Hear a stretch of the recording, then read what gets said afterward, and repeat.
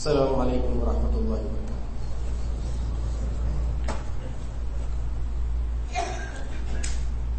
الله أكبر الله أكبر الله أكبر الله أكبر أشهد أن لا إله إلا الله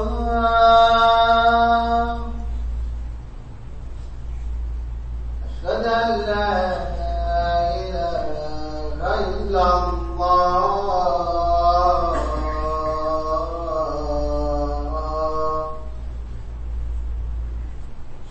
أشهد أن محمدا رسول الله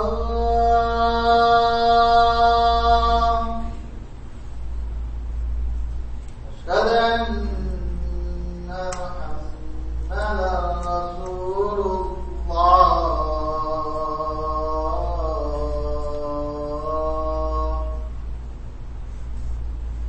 حي على الصلاة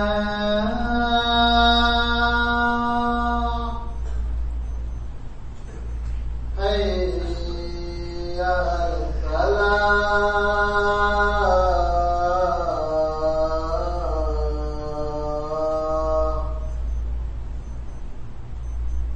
حي على الفلاح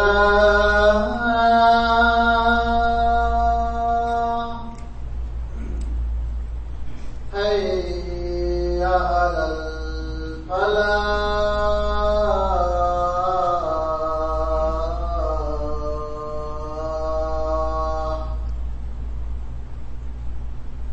الله أكبر الله أكبر لا إله إلا الله.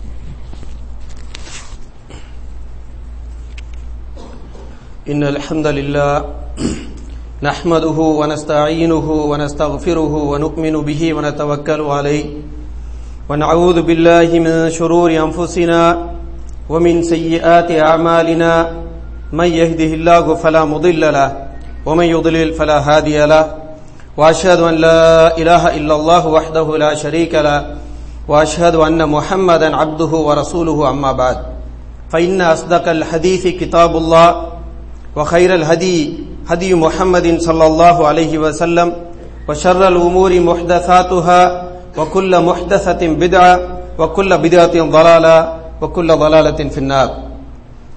وقال الله تعالى في محكم تنزيله العظيم أعوذ بالله من الشيطان الرجيم يا أيها الذين آمنوا اتقوا الله حق تقاته ولا تموتن إلا وأنتم مسلمون. وقال أيضا يا أيها الناس اتقوا ربكم الذي خلقكم من نفس واحدة وخلق منها زوجها وبث منهما رجالا كثيرا ونساء واتقوا الله الذي تساءلون به والأرحام إن الله كان عليكم رقيبا.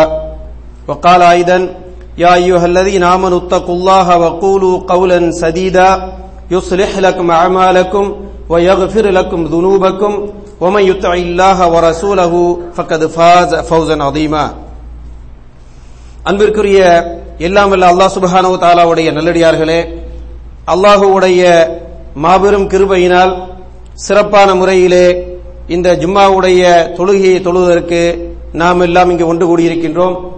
இப்படிப்பட்ட பல்வேறு அருள்கொடைகளை நமக்கு பொழிந்த எல்லா அருள்கொடைகளிலும் தலையாய் அருள்கொடையாகிய ஹிதாயத் என்னும் நேர்வழியை நமக்கு நல்கிய ரப்புல் ஆலமீனாகிய அல்லாஹ் சுப்ஹானஹு வ தஆலாவுக்கே எல்லா புகழும் எல்லா காலத்திலும் உரித்தானதாகும். ஸலவாத்தும் ஸலாமும் எம்பெருமானார் ஸல்லல்லாஹு அலைஹி வஸல்லம் அவர்கள் மீதும் அவர்களை பின்பற்றிய உத்தம சத்திய சஹாபாக்கள், தாபிஈன்கள், தபா தாபிஈன்கள் யாரெல்லாம் இந்த மார்க்கத்திற்காக உழைத்தார்களோ அவர்கள் அனைவர் மீதும் நம் மீதும் கியாமத்து நாள் வரை யாரெல்லாம் இந்த நேரிய வழியை சீரிய முறையிலே பின்பற்றுவார்களோ அவர்கள் அனைவர் மீதும் உண்டாவதாக. அன்பிற்குரிய அல்லாஹ்வின் நல்லடியார்களே, இன்றைய குத்பாவிலே சூரத்துல் ஃபாத்திஹாவின் சில விளக்கங்களை நாம் இதற்கு முன்பாக 2 குத்பாக்களிலே பார்த்தோம். அதனுடைய 3வது பகுதியும் கடைசி பகுதியும் இன்ஷா அல்லாஹ் இந்த குத்பாவிலே நாம் பார்க்க இருக்கின்றோம். இதற்கு முன்பாக உள்ள குத்பாவிலே இஹ்தினஸ் சிராத்தல் முஸ்தகீம், யா அல்லாஹ் எங்களுக்கு நேரான பாதையை கொடு என்ற வசனம் வரைக்கும் அதனுடைய விளக்கங்களை நாம் பார்த்தோம். ஒரு ஹதீஸில் வரக்கூடிய செய்தி என்னவென்று சொன்னால், ஒரு அடியான் அல்லாஹ்வுடைய சன்னிதானத்திலே அல்ஹம்துலில்லாஹி ரப்பில் ஆலமீன் அர்ரஹ்மானுர் ரஹீம் மாலிகி யௌமித்தீன் இய்யாக நஅபுது வ இய்யாக நஸ்தஈன் என்று ஓதிய பிறகு அல்லாஹ் ரப்புல் ஆலமீன் சொல்லுகின்றான், வலி அப்தி மா சஅல், எனது அடியான் எதை கேட்கிறானோ அது அவனுக்கு கொடுக்கப்படும் என்று சொல்லிவிட்டு அல்லாஹ் ரப்புல் ஆலமீன் அடியான் என்ன கேட்க வேண்டும் என்பதையும் சொல்லி தருகின்றான். அந்த அடியான் என்ன கேட்க வேண்டும் என்று சொன்னால், இஹ்தினஸ் சிராத்தல் முஸ்தகீம், யா அல்லாஹ் எனக்கு நேரான பாதையை கொடு. இந்த நேரான பாதை எப்படிப்பட்ட பாதை என்று சொன்னால், மிக விசாலமான பாதை, நேராக ஒருவனை வெற்றியை நோக்கி இட்டு செல்லக்கூடிய பாதை. அந்த பாதை எப்படிப்பட்டது என்று சொன்னால், அதை தேடியவன் இலகுவாக அல்லாஹ்வுடைய நாட்டத்தோடு ஆசைப்பட்டு தேடினான் என்று சொன்னால் பெற்றுக்கொள்வான். அதை அடைந்தவன் இது சரியான பாதை என்பதை புரிந்து கொள்வான். அப்படிப்பட்ட விசாலமான தெளிவான பாதையை நோக்கி எங்களுக்கு வழிகாட்டு என்று இஹ்தினஸ் சிராத்தல் முஸ்தகீம் என்ற வசனத்திலே நாம் பார்த்தோம்.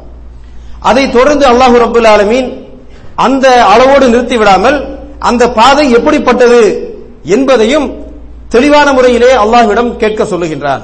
அல்லாஹ் என்ன சொல்லுகின்றான் என்று சொன்னால், சிராத்தல் லதீன அன்அம்த அலைஹிம், அது எப்படிப்பட்ட பாதை என்று சொன்னால், எந்த மக்கள் மீது நீ அருள் புரிந்தாயோ அப்படிப்பட்ட மக்கள் பின்பற்றிய அந்த வழியை எங்களுக்கு காட்டு என்று கேட்க வேண்டும் என்று அல்லாஹ் சொல்லி தருகிறார்.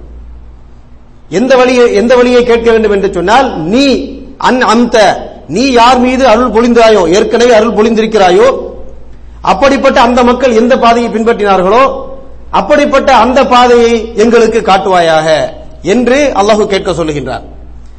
இந்த இடத்திலே நாம் ஒரு விஷயத்தை புரிந்து கொள்ள வேண்டும்.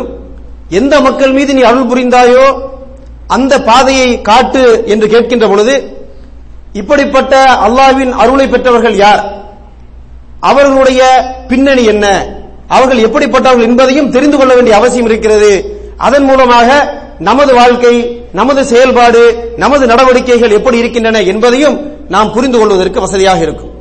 திருக்குரானிலே இது சம்பந்தமான ஒரு தெளிவை அல்லாஹ் ரப்புல் ஆலமீன் திருக்குரானின் ஒரு வசனத்திலே சூரா நிசா என்று சொல்லக்கூடிய அத்தியாயத்திலே சொல்லி காட்டுகின்ற பொழுது இவ்வாறாக அல்லாஹ் சொல்லுகின்றான், ஒமன் யுத்தில்லாஹ ஒரு ரசூல், யார் அல்லாஹுவையும் அவனது தூதருக்கும் கட்டுப்படுவார்களோ, அல்லாஹுவுக்கும் அவனது தூதருக்கும் கட்டுப்பட்டு நடப்பார்களோ, ஃபஉலாயிக, இவர்கள் எப்படிப்பட்டவர்கள் என்று சொன்னால், இவர்கள்தான் மஅல்லதீன அன்அம அல்லாஹு அலைஹிம் மினன் நபியீன வஸ்ஸித்தீகீன வஷ்ஷுஹதாஇ வஸ்ஸாலிஹீன் என்று அல்லாஹ் சொல்லி காட்டுகின்றான். மேலும் அல்லாஹ் சொல்லி காட்டுகின்றான், வஹஸன உலாயிக ரஃபீகா. அல்லாஹ் ரப்புல் ஆலமீன் இந்த வசனத்திலே சொல்லி காட்டுகின்றான், யாரெல்லாம் அல்லாஹ்வுக்கும் அவனது தூதராகிய நபிகள் நாயகம் ஸல்லல்லாஹு அலைஹி வஸல்லம் அவர்களுக்கும் முழுமையாக கட்டுப்பட்டு நடப்பார்களோ இவர்கள் எப்படி இருப்பார்கள் என்று சொன்னால், இவர்கள்தான் மறுமையிலே நபிமார்களோடு, சித்தீக்கீன்களோடு, சுகதாக்கள், அல்லாஹ்வுடைய பாதையிலே உயிர் தியாகம் செய்த மக்களோடு, மேலும் சாலிஹீன்களாகிய நல்லடியார்களோடு இருப்பார்கள். மேலும் அல்லாஹ் சொல்லி காட்டுகின்றான், இப்படிப்பட்ட இந்த தோழமை, இப்படிப்பட்ட இந்த நட்பு எப்படிப்பட்டது என்று சொன்னால், இது மிகவும் உயர்ந்த அளவிலே உள்ள நட்பு, மிக சிறப்பான நட்பு. ஹஸ்ன உலாயிக ரஃபீகா என்று அல்லாஹ் ரப்புல் ஆலமீன் இந்த வசனத்திலே சொல்லி காட்டுகின்றான். இந்த அல்லாஹ்வுக்கும் ரசூலுக்கும் கட்டுப்பட்டு நடக்கக்கூடிய இந்த மக்கள் எந்த பண்பை உடையவர்களாக இருப்பார்கள், இவர்களை பற்றிய பின்னணி என்ன, இவர்கள் எப்படிப்பட்ட நடவடிக்கைக்கு சொந்தக்காரர்கள் என்பதை நாம் புரிந்து கொள்ள வேண்டும் என்று சொன்னால், அதற்கு முன்பாக வரக்கூடிய சில வசனங்களிலே அல்லாஹ் ரப்புல் ஆலமீன் இவர்கள் யார் என்பதை மிக தெளிவாக விளக்குவதை நாம் பார்க்கிறோம். அல்லாஹ் ரப்புல் ஆலமீன் இதற்கு 2-3 வசனங்களுக்கு முன்பாக எவ்வாறு இந்த செய்தியை சொல்லிக் கொண்டு வருகிறான் என்று சொன்னால், அல்லாஹ் சொல்லுகின்றான், ஃபலா வ ரப்பிக, நிச்சயமாக சத்தியமாக, லா யுமினூன ஹத்தா யுஹக்கிமுக ஃபீமா ஷஜர பைனஹும் ثم لا يجدوا في انفسهم حرجا مما قضيت ويسلموا تسليما என்று அல்லாஹ் சொல்லுகின்றான். எப்படிப்பட்ட மக்கள் என்று சொன்னால், நபியே, சத்தியமாக உமது ரப்பின் மீது ஆணையாக அவர்கள் ஈமான் கொண்டவர்களாக ஆக மாட்டார்கள். எதுவரைக்கும் ஈமான் கொண்டவர்களாக மாற மாட்டார்கள் என்று சொன்னால், அவர்களுக்கு மத்தியிலே ஏற்படக்கூடிய சந்தேகங்களுக்கு, பிரச்சனைகளுக்கு நீர் அவர்களுக்கு மத்தியிலே தீர்ப்பு வழங்கி அவர்கள் தங்கள் உள்ளத்திலே முழு திருப்தியோடு எந்த அதிருப்தியும் இல்லாமல் அந்த தீர்ப்பை முழுமையாக ஏற்றுக்கொள்கிறார்களோ, அப்படி ஏற்றுக்கொள்ளாத வரைக்கும் அவர்கள் ஈமான் கொண்டவர்களாக மாட்டார்கள் என்று அல்லாஹ் சத்தியமிட்டு சொல்லிவிட்டு மேலும் அல்லாஹ் சொல்லி காட்டுகின்றான், ஒய்யு சல்லிமு தஸ்லீமா, அவர்கள் முழுமையான முறையிலே கீழ்ப்படிவார்கள், கட்டுப்படுவார்கள். அவர்கள் தங்களது இஸ்திஸ்லாமை, தங்களது கட்டுப்பாட்டை, தாங்கள் முஸ்லிம் என்பதை நிலைநாட்டுவார்கள். இப்படிப்பட்டவர்கள் தான் முழுமையாக ஈமான் கொண்டவர்கள் என்று அல்லாஹ் சொல்லி காட்டுகின்றான். என்று சொல்லிவிட்டு அல்லாஹ் அதுக்கு அடுத்த வசனத்தில் ஒரு பகுதியிலே சொல்லி காட்டுகின்றான், வலவ் அன்னஹும் ஃபஅலூ மா யுஅதுன பிஹி, அவர்களுக்கு எது அறிவுறுத்தப்பட்டதோ, எது அறிவுரையாக அவர்களுக்கு தெளிவுபடுத்தப்பட்டதோ அதை அவர்கள் பின்பற்றுவார்கள் என்று சொன்னால், லகான கைரல் லஹும், அது அவர்களுக்கு மிகச் சிறந்தது. அஷத்த தஸ்பீதா, அது அவர்களது ஈமானை அவர்களை ஸ்திரப்படுத்துவதற்கு, உறுதிப்படுத்துவதற்கு அது மிகவும் உறுதியானது, சிறப்பானது என்று அல்லாஹ் ரப்புல் ஆலமீன் இந்த வசனத்திலே சொல்லி தருகின்றான். சொல்லிவிட்டு அதற்கு அடுத்து அல்லாஹ் ரப்புல் ஆலமீன் இந்த மக்கள் இவர்களுடைய பண்பை பற்றி பேசி வருகின்ற பொழுது சொல்லி காட்டுகின்றான், இதன் ஆத்தைனாகும் மில்லதுன்ன அஜ்ரன் அதீமா, இப்படி அவர்கள் நடப்பார்கள் என்று சொன்னால் நம் புறத்திலிருந்து அவர்களுக்கு மிக அதிகப்படியான மகத்தான அருள் கொடைகளை, கூலியை நாம் தருவோம் என்று அல்லாஹ் ரப்புல் ஆலமீன் சொல்லுகின்றான். சொல்லிவிட்டு அல்லாஹ் சொல்லுகின்றான், வல ஹதைனாஹும் சிராத்த முஸ்தகீம், இப்படிப்பட்ட மக்களுக்கு நாம் சிராத்தல் முஸ்தகீம் என்ற நேரான பாதையை வழிகாட்டுவோம் என்று சொல்லுகிறான். இப்படி அல்லாஹ் ரப்புல் ஆலமீன் சிராத்தல் முஸ்தகீம் என்று சொல்லக்கூடிய நேரான பாதையை நோக்கி வழிகாட்டக்கூடிய மக்களின் பண்பாக இந்த வசனங்களிலே என்னவெல்லாம் சொல்லுகின்றார் என்று சொன்னால், அவர்கள் எப்படிப்பட்டவர்களாக இருப்பார்கள், அவர்களுக்கு மத்தியில் ஏற்படக்கூடிய எந்த பிரச்சனையாக இருந்தாலும் அதற்கு நபிகள் நாயகம் ஸல்லல்லாஹு அலைஹி வஸல்லம் அவர்கள் இன்னதுதான் தெளிவான வழி, இதுதான் முடிவு என்று அறிவித்து விட்டார்கள் என்று சொன்னால், மன திருப்தியோடு, மனதில் எந்த அதிருப்தியும் இல்லாமல் முழுமையாக அதை ஏற்றுக்கொள்வார்கள், முழுமையாக அதற்கு தங்களை கட்டுப்படுத்தி விடுவார்கள். மேலும் அவர்கள் எது அவர்களுக்கு அறிவுரையாக சொல்லப்பட்டதோ, எது அறிவுறுத்தப்பட்டதோ அதை அவர்கள் பின்பற்றுவார்கள் என்று சொன்னால் அது அவர்களுக்கு மிகவும் நல்லது என்று அல்லாஹ் சொல்லிவிட்டு அவ்வாறு நடப்பார்கள் என்று சொன்னால் நம்புறத்திலிருந்து அவர்களுக்கு மகத்தான கூலியை தருவோம். அதற்கு பிறகு அல்லாஹ் சொல்லி காட்டுகின்றான், இவர்கள் இப்படிப்பட்டவர்கள் என்று சொன்னால் இவர்களை சிராத்தல் முஸ்தகீம் என்று சொல்லக்கூடிய நேரான பாதையிலே வழி நடத்துவோம் என்று அல்லாஹ் சொல்லி காட்டுகின்றான். இப்படி சிராத்தல் முஸ்தகீம் என்ற நேரான பாதையிலே வழி நடத்தப்படுகிற இந்த மக்களை பற்றி தான் அதற்கு அடுத்த வசனத்திலே அல்லாஹ் சொல்லி காட்டுகின்றான், வமன் யுத்தில்லாஹ வர் ரசூல் ஃபஉலாயிக மஅல்லதீன அன்அம அல்லாஹு அலைஹிம் மினன் நபிய்யீன வஸ்ஸித்தீகீன வஷ்ஷுஹதாஇ வஸ்ஸாலிஹீன் ஃபஹஸன உலாயிக ரஃபீகா. இப்படிப்பட்ட மக்களை தான் அல்லாஹ் சொல்லி காட்டுகின்றான். இவர்கள் இப்படிப்பட்டவர்கள் என்று சொன்னால் அல்லாஹ்வுக்கும் ரசூலுக்கும் கட்டுப்படக்கூடிய இந்த மக்கள் தான் மறுமையிலே நபிமார்கள், சித்தீகீன்கள், ஷுஹதாக்கள், சாலிஹீன்கள் இவர்களோடு இருப்பார்கள். இவர்களோடு இருக்கக்கூடிய அந்த தோழமை என்பது மிக உயர்ந்த தோழமையாகும் என்று அல்லாஹ் ரப்புல் ஆலமீன் நமக்கு தெளிவுபடுத்துவதை பார்க்கிறோம். அப்ப முழுமையான முறையிலே மனதிலே எந்த அதிருப்தியும் இல்லாமல் அல்லாஹ்வுடைய, அவனது தூதருடைய முடிவுகளுக்கு, அவர்களுடைய வழிகாட்டுதலுக்கு கட்டுப்படுவது, என்ன அறிவுரை தரப்பட்டதோ அதை முழுமையாக பின்பற்றி நடப்பது என்பது சிராத்தல் முஸ்தகீம் என்று சொல்லக்கூடிய நேரான பாதையை நோக்கி செல்வதற்கு வழிவகுக்கும். அல்லாஹ் நேரான பாதையிலே வழி நடத்துவான். மேலும் இவர்கள்தான் அல்லாஹ் யாருக்கு அருள் புரிந்தானோ அந்த கூட்டத்தோடு இருக்கக்கூடிய மக்கள்.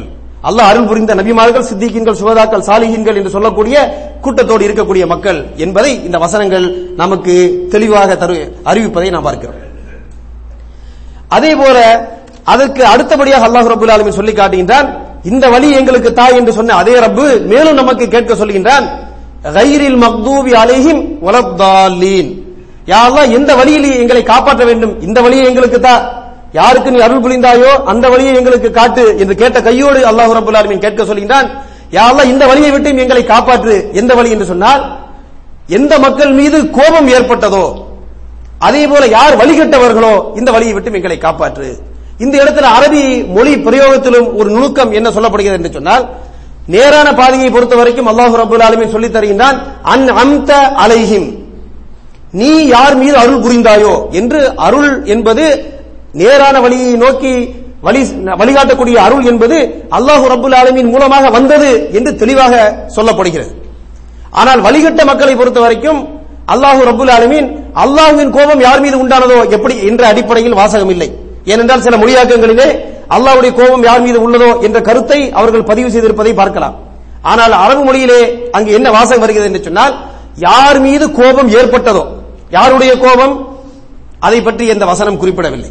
அல்லாஹ்வுடைய கோபமும் அடங்கும் என்றாலும் வசனம் வெளிப்படையாக அல்லாஹ்வுடைய கோபம் என்று குறிப்பிடாமல் அல்லாஹ்வை தொடர்பு படுத்தாமலே கோபம் ஏற்பட்ட மக்கள் என்று அந்த யார் உண்மையை அறிந்து கொண்டு அதை வம்படியாக நிராகரித்தார்களோ இந்த மக்களை பற்றி கோபம் ஏற்பட்ட மக்கள் என்று குறிப்பிடுவதை பார்க்கிறோம்.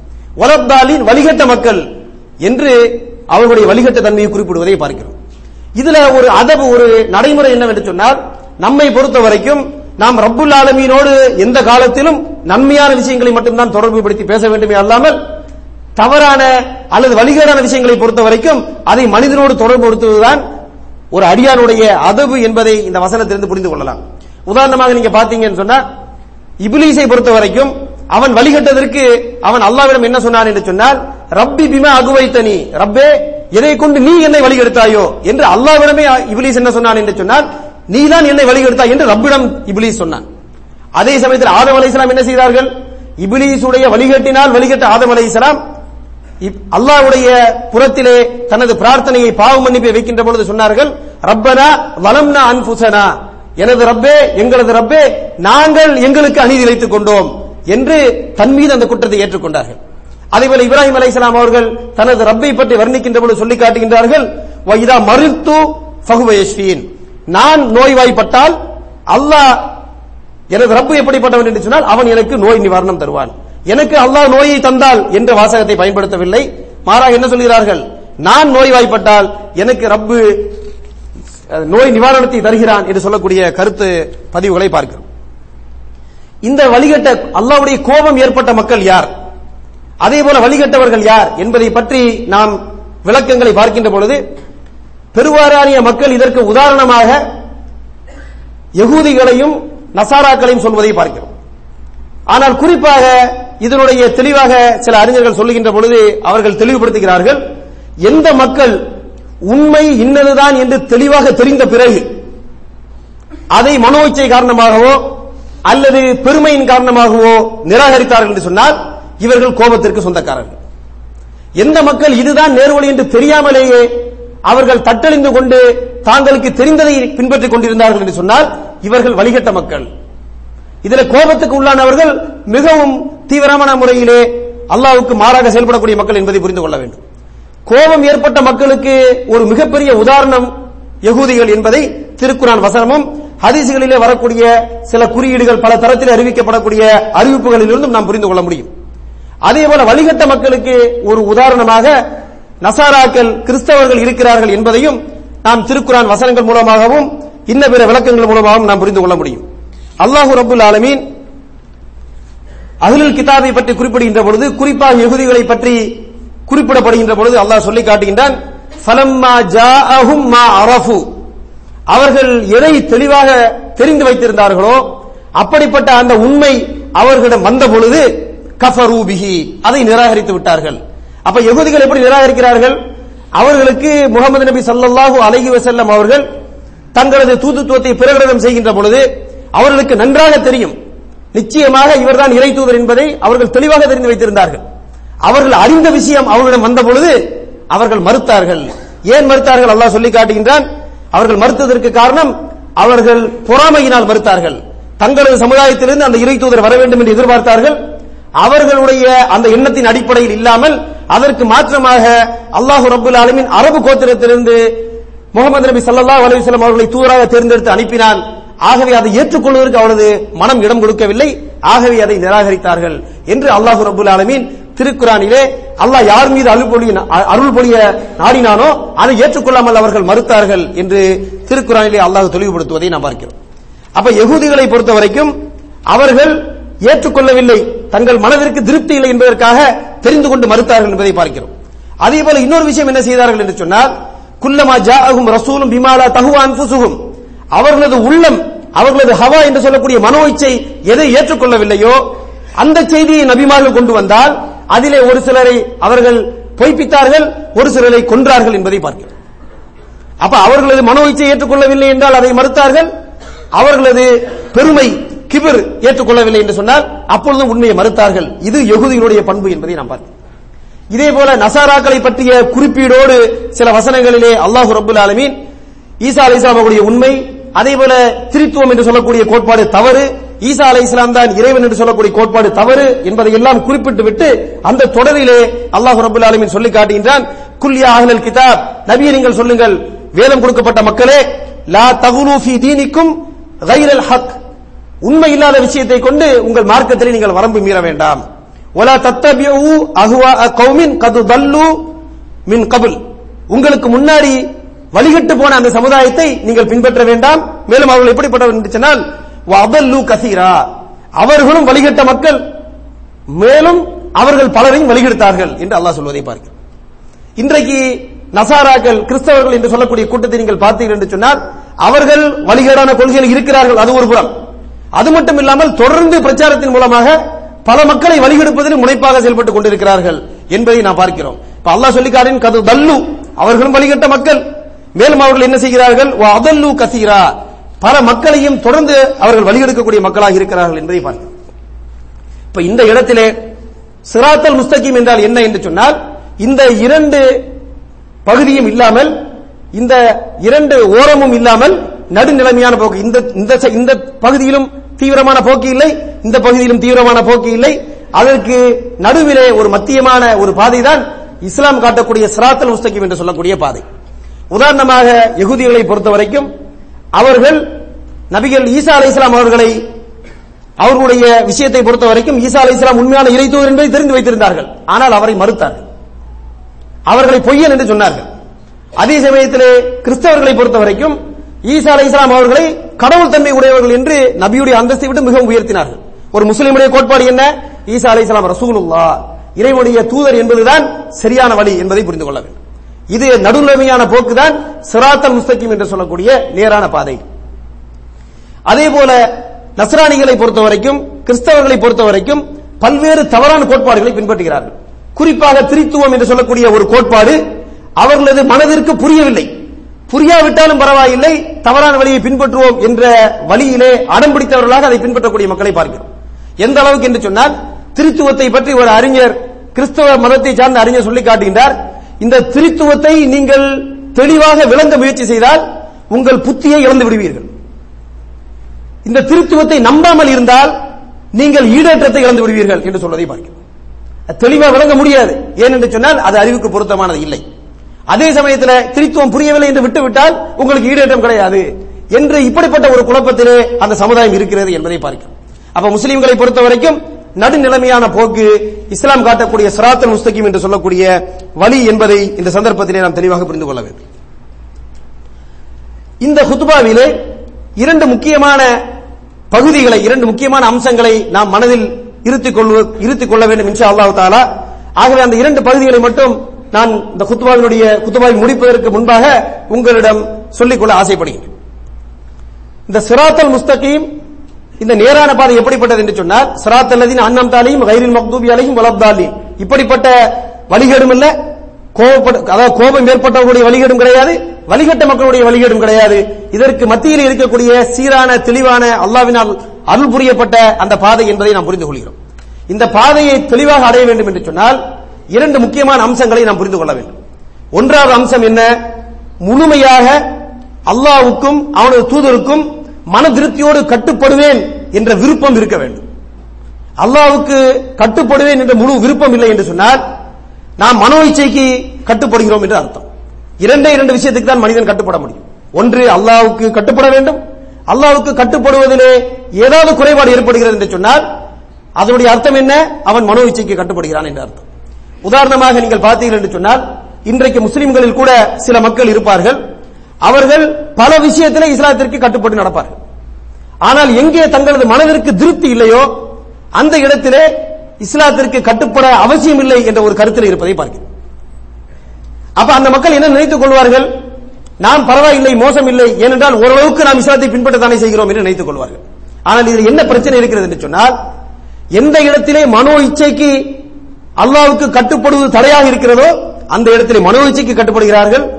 எங்கு மனோ இச்சை அல்லாஹ்வுக்கு கட்டுப்படுவதை விட்டும் தடுக்கவில்லையோ அங்கு அல்லாஹ்வுக்கு கட்டுப்படுகிறார்கள். அப்ப என்ன அர்த்தம்? மனோ இச்சை எங்கெல்லாம் அனுமதிக்கிறதோ அங்கு அல்லாஹ்வுக்கு கட்டுப்படுகிறார்கள், எங்கெல்லாம் மனோ இச்சை அல்லாஹ்வுக்கு கட்டுப்படுவதற்கு மாறுபாடான கருத்தை தருகிறதோ அங்கு மனோ இச்சை கட்டுப்படுகிறார். அப்படி என்றால் மொத்தத்திலே மனோ இச்சைக்கு கட்டுப்படுகிறார் என்பது மட்டும்தான் இதனுடைய அர்த்தம் என்பதை புரிந்து கொள்ள வேண்டும். ஒரு முஸ்லிமுடைய பண்பாடு எப்படி இருக்க வேண்டும் என்று சொன்னால், முழுமையாக மன திருப்தியோடு எந்தவித அதிருப்தியும் இல்லாமல் அல்லாஹ்வுக்கு முழுமையாக கட்டுப்படுவேன், கட்டுப்படுவது எனக்கு விருப்பமான ஒன்று என்ற எண்ணப்பாடு தெளிவாக ஒரு முஸ்லிமுடைய மனதில் இருக்க வேண்டும். இது நேரான பாதையை அடைந்து கொள்வதற்கு ஒரு மிக முக்கியமான அடிப்படை என்பதை நாம் புரிந்து கொள்ள வேண்டும். இன்னொரு முக்கியமான அடிப்படை என்னவென்று சொன்னால், நேரான பாதையை அடைந்து கொள்ளக்கூடிய இன்னொரு முக்கியமான அடிப்படை தெளிவான அறிவை பெற்றுக் கொள்ள வேண்டும். அதற்கு பிறகு எந்த அறிவு எப்படி எந்த விஷயத்தை நாம் தெளிவாக உணர்ந்து கொண்டோமோ அதை நாம் நடைமுறைப்படுத்துவதற்கு முயற்சி செய்ய வேண்டும். தெளிவான அறிவை பெற்றுக் கொள்ள வேண்டும். அதற்கு பிறகு பெற்றுக்கொண்ட அறிவை நடைமுறைப்படுத்துவதற்கு முயற்சி செய்ய வேண்டும். சிராத்தல் முஸ்தகீம் என்றால் அதனுடைய விளக்கம் சரியான அறிவு, அதை நடைமுறைப்படுத்துவது என்று இமாம் சாதி அவர்கள் தங்களை தஃசீரில் சொல்வதை பார்க்கிறோம். யார் மீது கோபம் ஏற்பட்டது? அவர்கள் இல்மை தெரிந்து கொண்டார்கள், நடைமுறைப்படுத்த மறுத்தார்கள், கோபத்திற்கு உண்டானார்கள். யார் வழிகட்டவர்கள் என்று சொன்னால் அவர்கள் இல்மையே தெரிந்து கொள்ளாமல் இருந்தார்கள், எது நேரான வழி என்று தெரியவில்லை, இவர்கள் அல்லாஹ்வுடைய இவர்கள் வழிகட்ட மக்கள் என்பதை இந்த வசனம் சொல்லுவதாக இமாம் சாதி அவர்கள் சொல்லக்கூடிய விளக்கத்தை நாம் பார்க்கிறோம். அப்ப ஒரு முஸ்லீமுடைய நிலைப்பாடு எப்படி இருக்க வேண்டும்? ஒரு முஸ்லீம் தன்னால் இயன்ற அளவுக்கு முயற்சி செய்து உண்மையான அறிவு என்ன, ஹக்கு என்ன என்பதை கற்றுக்கொள்ள முயற்சி செய்ய வேண்டும். சில மக்கள் என்ன நினைப்பார் என்று சொன்னால், கற்றுக்கொண்டால் பின்பற்ற வேண்டும், ஆகவே கற்றுக்கொள்ளாமல் இருக்கலாமே என்று யோசிக்க முடியுமா என்றால் அப்படி யோசிப்பதற்கு அனுமதி கிடையாது. கற்றுக்கொள்ள வேண்டும், முயற்சி செய்து கற்றுக்கொண்ட பிறகு அதை நடைமுறைப்படுத்த வேண்டும் என்ற எண்ணத்தோடு கற்றுக்கொள்ள வேண்டும், நடைமுறைப்படுத்த வேண்டும். அதே சமயத்தில் கற்றுக்கொள்ளாமல் இருப்பதற்கு அனுமதி இருக்கிறதா என்றால் அதற்கு அனுமதி இல்லை. ஏனென்றால் உண்மையை தெரியாமல் வழிகட்ட கூட்டத்தை விட்டும் நாம் காப்பாற்ற வேண்டும் என்று அல்லாஹ்விடம் பிரார்த்தனை செய்கிறோம். ஆக இந்த இரண்டு அடிப்படையை புரிந்து கொள்ள வேண்டும். நேரான வழியை அடைய வேண்டும் என்று சொன்னால் இரண்டு முக்கியமான அடிப்படைகள். ஒன்று, நேரான வழி இன்னதுதான், இதுதான் தெளிவான வழிகாட்டுதல் என்பது தெரிந்தால் அதை முழுமையாக திருப்தியோடு அதற்கு கட்டுப்படுவேன், அல்லாஹ் ரசூலுக்கு முழுமையாக கட்டுப்படுவேன் என்ற கட்டுப்பாடு, இது ஒரு பகுதி. இரண்டாவது முக்கியமான பகுதி என்னவென்று சொன்னால், இல்மை தெரிந்து கொள்ள வேண்டும், தெரிந்த இல்மை நடைமுறைப்படுத்த வேண்டும். இல்மை தெரிந்து கொள்ளாமல் இருப்பதும் தவறு, தெரிந்த பிறகு நடைமுறைப்படுத்தாமல் இருப்பதும் தவறு. இந்த இரண்டையும் நாம் புரிந்து கொள்ள வேண்டும். இந்த விஷயங்களை புரிந்து கொண்டோம் என்று சொன்னால் இதற்கு மத்தியில் இருக்கக்கூடிய ஒரு சீரான பாதை தான் சிராத்தல் முஸ்தகீம் என்று சொல்லக்கூடிய பாதை என்பதை நாம் புரிந்து கொள்வோம். அக்கூலு கௌலி ஹாதா அஸ்தக்ஃபிருஹு இன்னஹு ஹுவல் பர்ருர் ரஹீம்.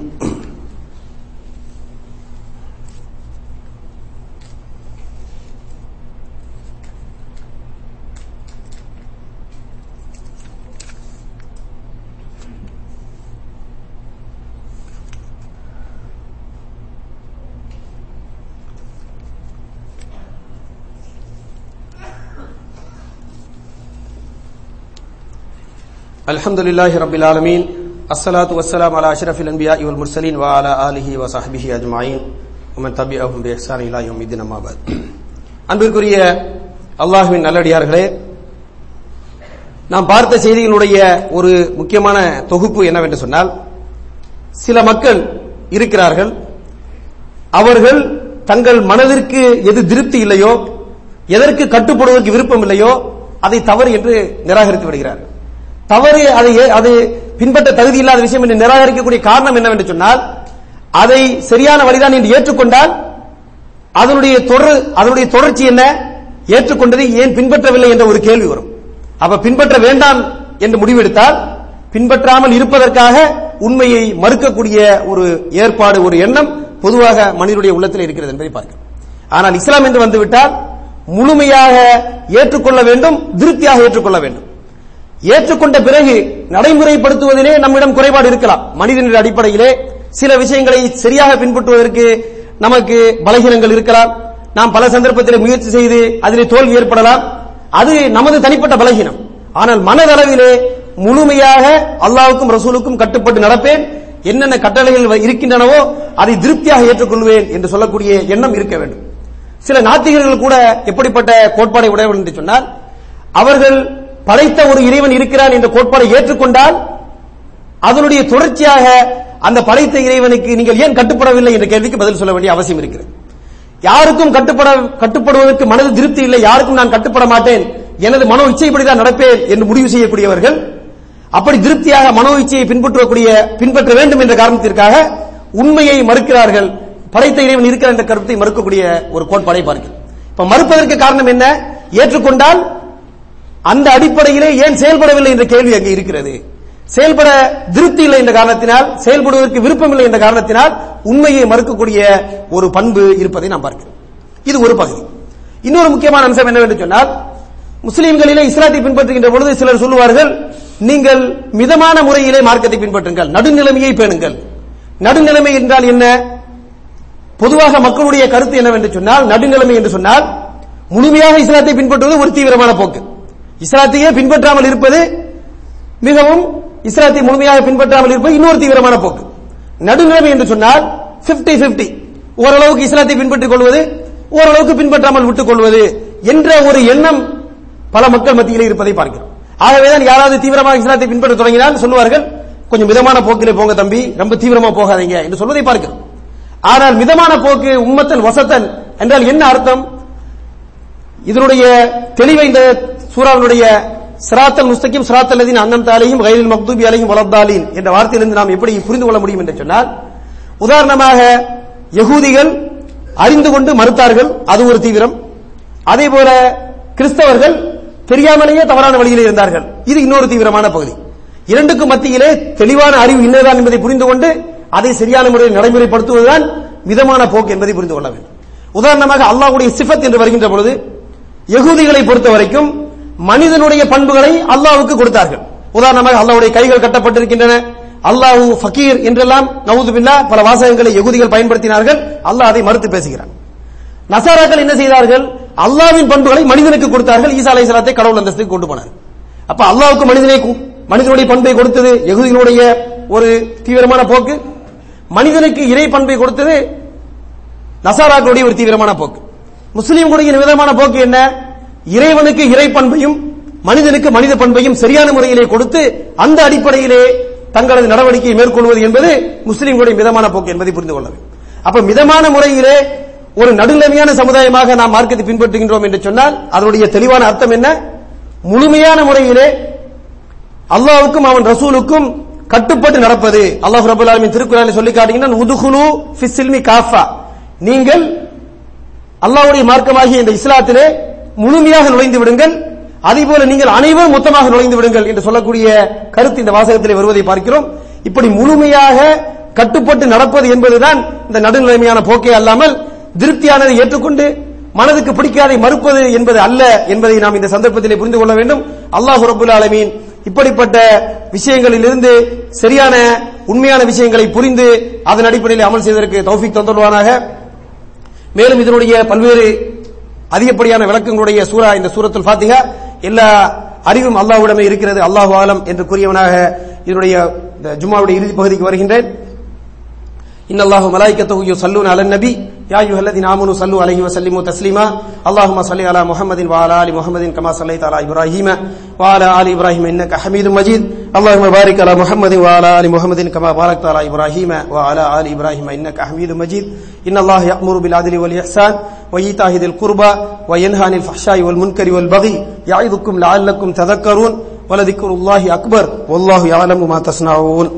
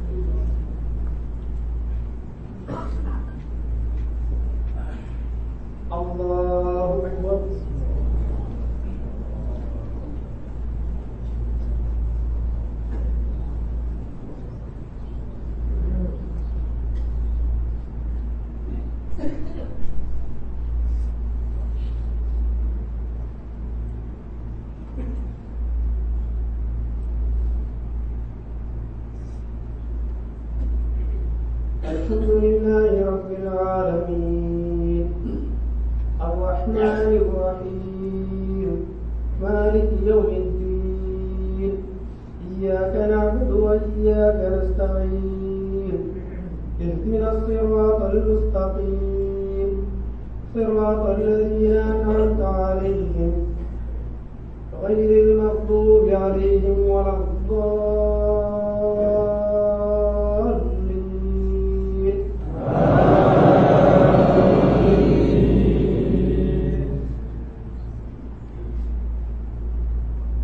سبح اسم ربك الأعلى الذي خلق فسوى والذي قدر فهدى والذي أخرج المرعى فجعله غثاء أحوى سنقرئك فلا تنسى إلا ما شاء الله إنه يعلم الجهر وما يخفى ونيسرك لليسرى فذكر إن نفعت الذكرى سيذكر من يخشى ويتجنبها الأشقى الذي يصلى النار الكبرى ثم لا يموت فيها ولا يحيا قد أفلح من تزكى وذكر اسم ربه فصلى بل تؤثرون الحياة الدنيا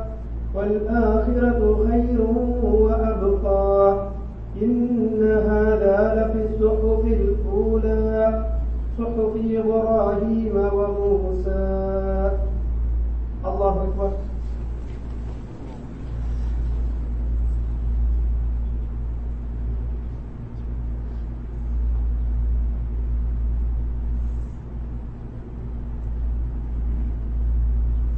سمع الله لمن حمده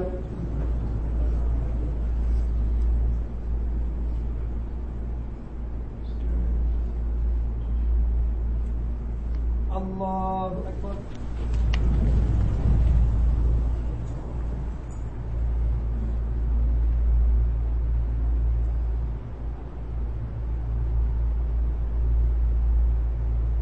الله أكبر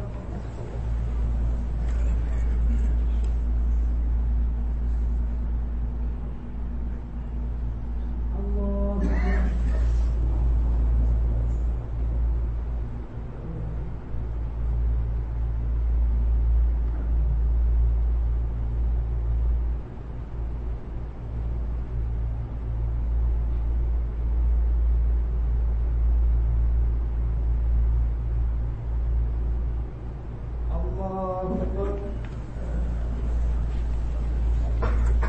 الحمد لله رب العالمين الرحمن الرحيم مالك يوم الدين إياك نعبد وإياك نستعين اهدنا الصراط المستقيم صراط الذين أنعمت عليهم غير المغضوب عليهم ولا الضالين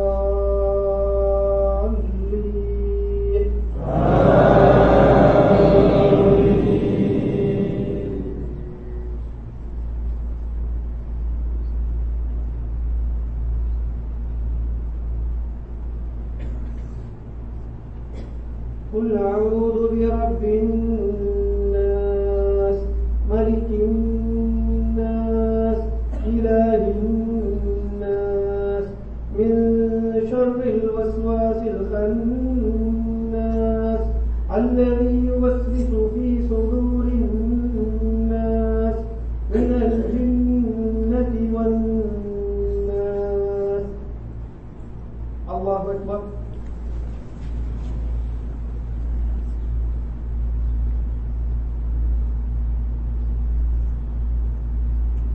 سمع الله لمن حمده